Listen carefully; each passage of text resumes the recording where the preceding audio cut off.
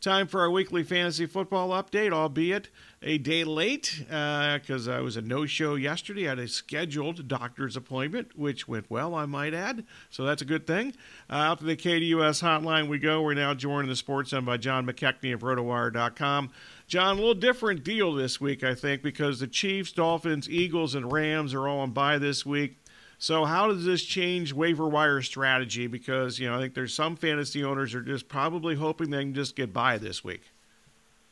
Right, exactly. It's going to be tough to fill out your lineups this week as they're currently constructed. But, there's some big players in your backyard that should be coming back this week. I think it's huge that Josh Allen, or I'm sorry, Kyler Murray is set to come back, and I think it's also a big deal that James Conner listed as potentially being ready to go this weekend. So if you've been stashing them on your benches these last few weeks or months in some cases, I think you're excited to get them back, especially on a week like this where we have so many A-plus apex type of teams on bye. But beyond that, I mean, we definitely saw some players really ascend this past weekend, a couple of rookies that I'm sure we'll get into, and some other guys that have really been catching your eyes on the waiver wire, and we'll see how they perform here going forward. Okay, before we get to that, you mentioned Murray. Is there any trepidation in fantasy owners' minds that he may not be the runner that he was before the ACL? Well, I think you can have that concern. It's valid. He was always an undersized guy, and you always liked the rushing ability, but it also kind of always made you a little bit scared when he would take off, just because the size is not something that you want to see him taking on linebackers in the open field. But luckily, Kyler is a tremendously gifted natural passer, so I think he is going to be able to operate this offense well and in return, solid production for his fantasy investors. And I think he doesn't even need to necessarily have huge numbers on the ground to make that happen. I've been really impressed with Trey McBride. I think Michael Wilson's about to hit another level. Rondale Moore, been a little bit frustrating, a little boomer bust this year, but I think that he's going to get back into the mix here and start producing as well. So there's talent around him. Also helps that James Conner is going to come back. So even if the rushing production isn't gaudy, you're still going to be happy to have Kyler Murray, I think. Okay, I mentioned the teams on bye, so that means Mahomes, Hurts, and Tua in Stafford are all on bye this week. I'm curious, is Will Levis rostered in most leagues at this point? If he wasn't but before last week, I think he definitely should be now. I know some leagues, a bunch of leagues that I'm in, don't run waivers until Wednesday night, so that there is still a chance to take a look out there. I know obviously a lot of waivers have run as of this morning, but Levis looks like the guy, and obviously with Vrabel making the decision yesterday to go forward with Levis as the starter for the Titans, I think that's a great move for them. They're not really a team that has much in the way of playoff aspirations, in my opinion, even if the South it's not wide open, but there's a chance that if a team makes a run here in the second half, they could snatch it from the Jaguars. But I think Levis has played really well so far. He's played much better than I would have expected. His debut, of course, was unbelievable. Last week comes back down to earth a little bit, but that's a short week against a good Steelers defense on the road. You kind of give him a pass there. So this week against Tampa Bay, next week against Jacksonville, and then Carolina and Indy coming up, that's a really nice stretch here for Levis. So even if you're kind of like pinched for options this week, I think Levis is viable. But I think that he has some legit bona fides as a fantasy starter in deeper leagues here over this next month. Okay, so people are going to need some quarterbacks this week. So who might be a quarterback available on the wire in some leagues that can fill the void at least, and you kind of cross your fingers and hope they do something? Well, old pal Josh Dobbs, you guys remember him? That performance on Sunday was just unreal. I mean, all the stories that come out after the game about how he doesn't know his teammates' names, he doesn't really know the cadences, certainly doesn't know the plays, and yet he goes out there and just kind of balls out in a way that I haven't really seen him do on an NFL field before. He was great in college, obviously, but hadn't really translated to this level. And him not really knowing anything, asking Jordan Addison what to do on a given play when they're in the huddle and still being able to execute that's pretty remarkable stuff. So I think that Dobbs is kind of like the premier quarterback pickup for this week. Again, under the assumption that Will Levis is probably already rostered, and I'm not really sure that there's anyone on the Giants that is going to be a worthwhile pickup unless Tyrod Taylor is able to come back. He does have that rib injury that he suffered a couple weeks back. I think what we've seen over the last 2 weeks from Tommy DeVito, that lets us know that he's not, there's always a line, right, for what constitutes being at least fantasy viable at the quarterback position, and we know that he doesn't meet that threshold, so don't waste your time there. Baker Mayfield, is he an obvious add this week, and do we care about Taylor Heineke?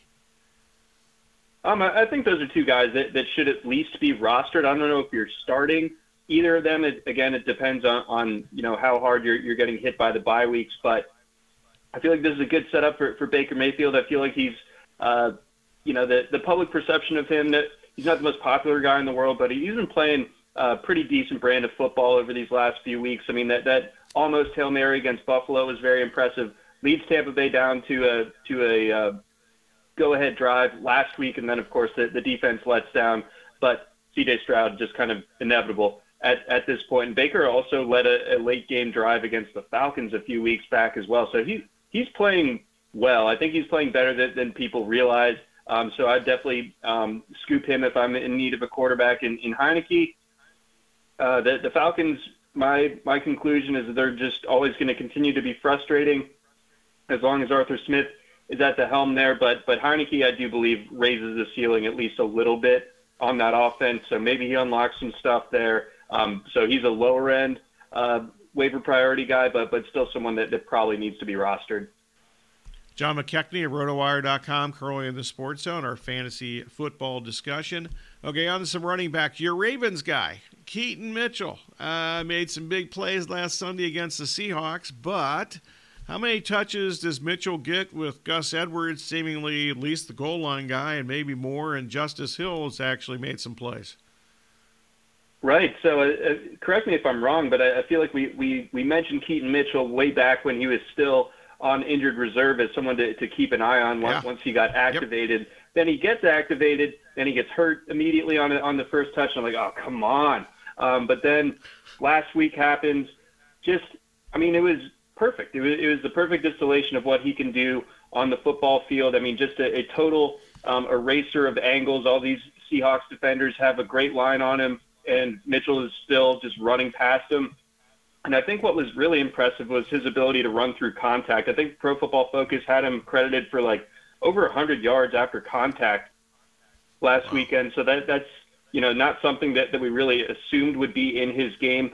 And to your point, it's a loaded backfield now, and now I think it's kind of a full-blown committee. I wonder if he takes some of the work off of Edwards' plate in between the 20s. I don't think he's a huge threat to be a goal line guy. Of course, it doesn't really make sense when you have Lamar Jackson, you have Gus Edwards, you have Mark Andrews if you want to throw it in the red area like that. You don't need to be throwing or running a 190-pound running back in there when you have those type of options. But the beauty of Keaton Mitchell is that he doesn't need the goal line carries, right? It's sort of like a poor man's Devin Achane, where the touchdowns are going to come from distance. I believe that his touchdown was the first touchdown that the Ravens had scored outside of the red zone this year. So he adds that explosive element. Wow.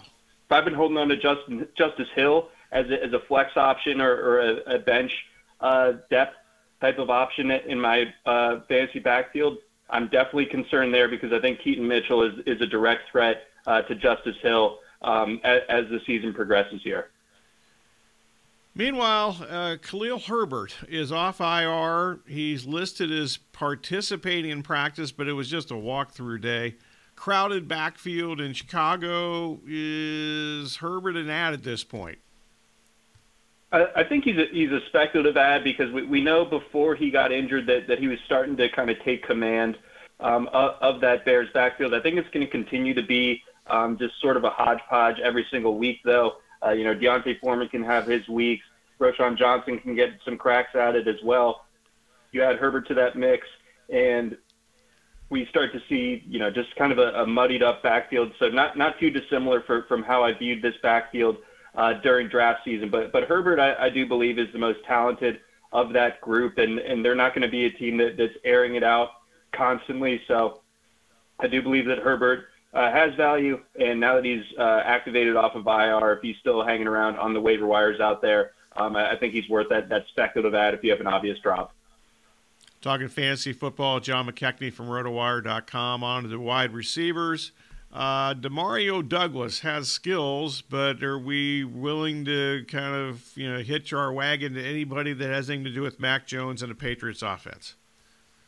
Boy, that was a tough watch last weekend. I watched way too much of that Patriots game. I think it was because I had the Patriots minus 3.5, so I'm just extra upset at Mac Jones and the just sort of balloons that he's throwing out there that land nowhere in the vicinity of any of those Patriots receivers or even some of the Washington secondary. But Douglas does have talent, and I think it is important to note that at least for this weekend, Indianapolis has given up a ton of points this year. I mean, they gave up a ton to the P.J. Walker Browns.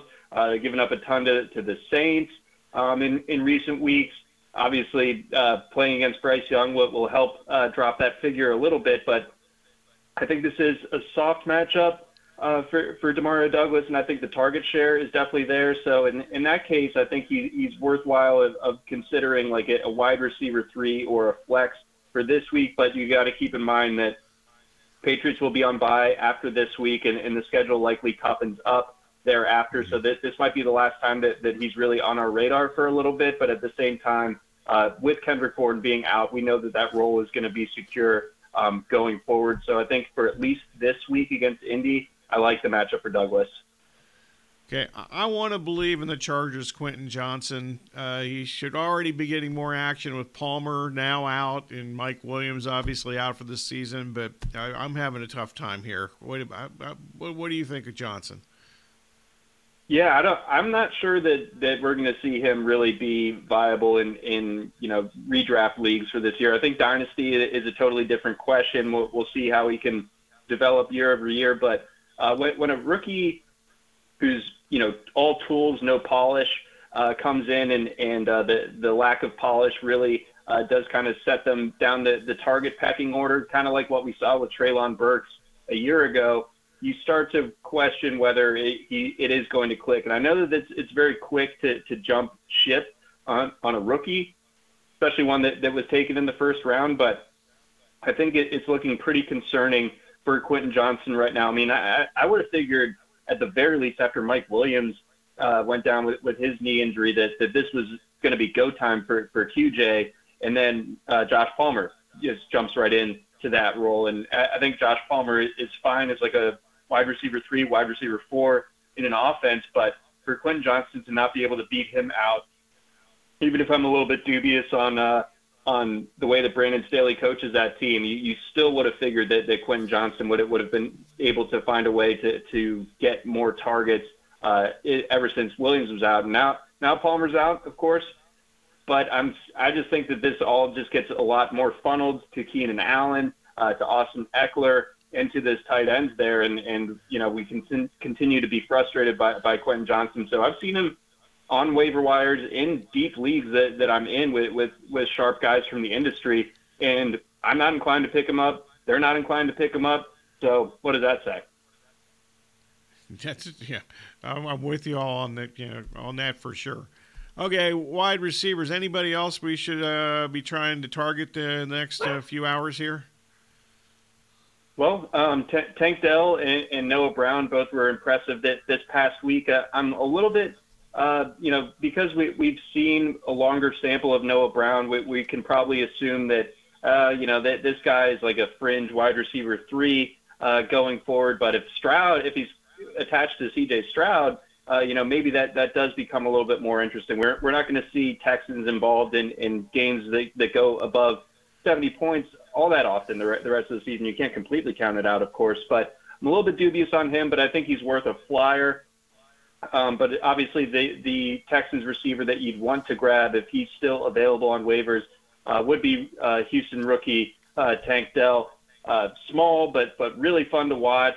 He's really hit the ground running in a way that I didn't expect coming into this year. So I think that if you play in a league with free agent budgets, I think you can slap on 10% of your budget, maybe even upwards of 15% of your budget to go ahead and acquire him, because he clearly has the role. Nico Collins isn't going anywhere. Dalton Schultz isn't going anywhere, but you need that third piece, and maybe you could even argue that Dell is that second target in that offense going forward. They aren't going to have a run game the rest of this season, it doesn't seem like. So Dell is a premier option this week. Michael Wilson, I think, again, like I alluded to, he's been a little bit dinged up, but I think he's coming back this week. I do like him. I like the talent that he has. And I think that, physically, other than Trey McBride, the Cardinals are kind of lacking those big-bodied pass catchers, and I think Wilson can kind of occupy that type of role. And then one homer one that I'll just throw out there, but I do think I've seen a little bit too much of Odell Beckham and Rashad Bateman on waiver wires. I think that they're worth stashing because the Ravens' offense does seem to be ascending right now, even with a couple of tough matchups coming up. Okay, on to the tight ends here. I have Dallas Goedert. He might be out for the rest of the regular fantasy season at least. Who should I be trying to add this week to replace Goedert?